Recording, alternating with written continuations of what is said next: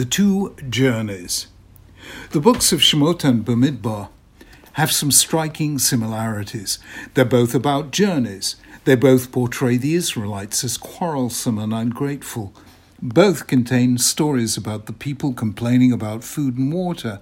In both, the Israelites commit a major sin. In Shemot, the golden calf. In Bamidbar, the episode of the spies. In both, God threatens to destroy them and begin again with Moses. Both times, Moses' passionate appeal persuades God to forgive the people. It's easy when reading Bamidbar to feel a sense of déjà vu. We have been here before. But there is a difference. Shmos is about a journey from. Bamidbar is about a journey to. Shmos is the story of an escape from slavery, exodus. The English name of the book means just that, departure, withdrawal, leaving. By contrast, in Bamidbar, the people have already left Egypt far behind. They've spent a prolonged period in the Sinai desert. They've received the Torah and built the sanctuary, and now they're ready to move on. This time they're looking forward, not back. They're thinking not of the danger they're fleeing from, but of the destination they're traveling toward, namely the Promised Land. If we had never read the Torah before, we might have assumed that the second half of the journey would be more relaxed, the people more optimistic, the mood more hopeful. After all, the great dangers had passed. After prolonged refusal, finally Pharaoh had let the people go. Miraculously, they had been saved at the Red Sea. They had fought and defeated the Amalekites. What else did they have to worry about? They knew that when God was with them, no force could prevail against them. In fact, though, the opposite is the case. The mood of Bamidbar is palpably darker than it is in Shemot. The rebellions are more serious. Moses' leadership is more hesitant. We see him giving way at times to anger and despair. The Torah, with great realism, is telling us something counterintuitive but of great significance. The journey from is always easier than the journey to. So it is in politics. It may take a revolution to depose a tyrant, but it's easier to do that than to create a genuinely free society with the rule of law and respect for human rights. The Arab Spring, with its high hopes and its legacy of failing states, civil war and terror, is a compelling example. So is the history of post-Tito Yugoslavia or present-day Russia. Likewise, in the life of individuals, there have been endless stories in the modern world of Jews who were determined to break free of the ghetto and what they saw as Jewish provincialism and backwardness. They became great successes in one field after another, only to find themselves, like the Moranos of 15th century Spain, deeply conflicted and doubly alienated, having lost a home in the old world and failed to find full acceptance in the new. There is a biological reason why this is so. We are genetically predisposed to react strongly to danger. Our deepest instincts are aroused. We move into the fight or flight mode with our senses alert, our attention focused, and our adrenaline levels high. When it comes to fleeing from, we often find ourselves accessing strengths we didn't know we had. But fleeing to is something else entirely. It means making a home in a place where, literally or metaphorically, we have not been before. We become strangers in a strange land.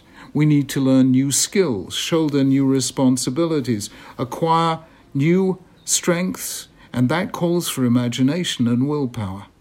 It involves the most unique of all human abilities in visiting a future that has not yet been and then acting to bring it about.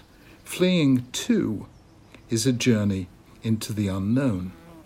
That was the difference between Abraham and his father Terach. The Torah tells us that Terach took his son Abraham and they went together from Ur Kasdim to go to the land of Canaan, but when they came to Haran, they settled there. Terach had sufficient willpower for the journey from, from Ur Kasdim, but not for the journey to Eretz Canaan. It was left to Abraham to reach the destination. To be a Jew is to know that in some sense life is a journey. So it was for Abraham, so it was for Moses, so it is for us, collectively and individually. Hence the importance of knowing at the outset where we are traveling to and never forgetting and never giving up. Leaving is easy. Arriving is hard. Which is why when students ask me for advice about their careers, I tell them that the most important thing to do is to dream. Dream about what you would like to do, like to be, like to achieve. Dream about the chapter you would like to write in the story of our people. Dream about what difference you would like to make to the world. In dreams, said W.B. Yeats, begin responsibilities. I'm not entirely sure what he meant by that, but this I know. In dreams begin destinations. They are where we start thinking about the future. They signal the direction of our journey. I'm amazed by how many people never really dream a future for themselves. They can spend months planning a holiday, but not even a day planning a life. They take it as it comes. They wait, like Charles Dickens' Mr. Micawber, for something to turn up. This is not the best recipe for a life. Wherever you find the word Vayachi, said the sages, and it came to pass, it's always Eina Ela Loshen Tsar. It's always a prelude to pain. Letting things happen is passive, not active.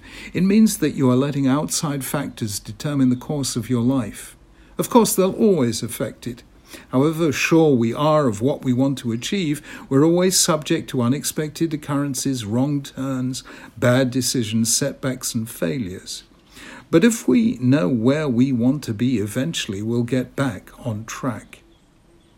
Timothy Ferris, compiler of the book Tribe of Mentors, asked me an interesting question. He said, when you feel overwhelmed or unfocused, what do you do?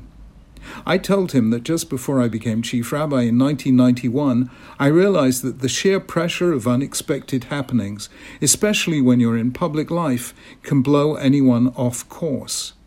When someone asked British Prime Minister Harold Macmillan what he most feared, he replied, events, dear boy, events. So it became clear to me that I had to set out my objectives in advance in such a way as to ensure I would never forget or be distracted from them. In 1991, we didn't yet have smartphones or computerized diaries. I used a pocket notebook called a filofax. So on the first page of my filofax, I wrote my life goals. This meant that I saw them every time I looked in my diary. I was reminded of them several times daily. I still have them, and they haven't changed in all the intervening years. How far I was successful, I don't know, but this I know, that I never forgot where I was traveling to. I never lost sight of the destination. Traveling from is easy. I knew I had to overcome my ignorance, Jewish and secular. I knew I had bad habits I had to cure, and I'm still working on them. But the real challenge is to know where Hashem wants us to travel to. What task will we put in the world in this time and place with these gifts to do? The answer to that constitutes the destination we key into our satellite navigation system for the journey called life. The Israelites in their journey made a series of mistakes. They focused too much on the present, food, water, and too little on the future. When they faced difficulties, they had too much fear and too little faith. They kept looking back to how things were instead of looking forward to how they might be. The result was that almost an entire generation suffered the fate of Abraham's father. They knew how to leave, but not how to arrive. They experienced exodus, but not entry. So, in answer to Tim Ferriss's question, what do you do when you feel overwhelmed or unfocused? I replied with this life-changing idea. Remember your destination. This will help you make the most important distinction in life, which is to distinguish between an opportunity to be seized and a temptation to be resisted. Shabbat Shalom.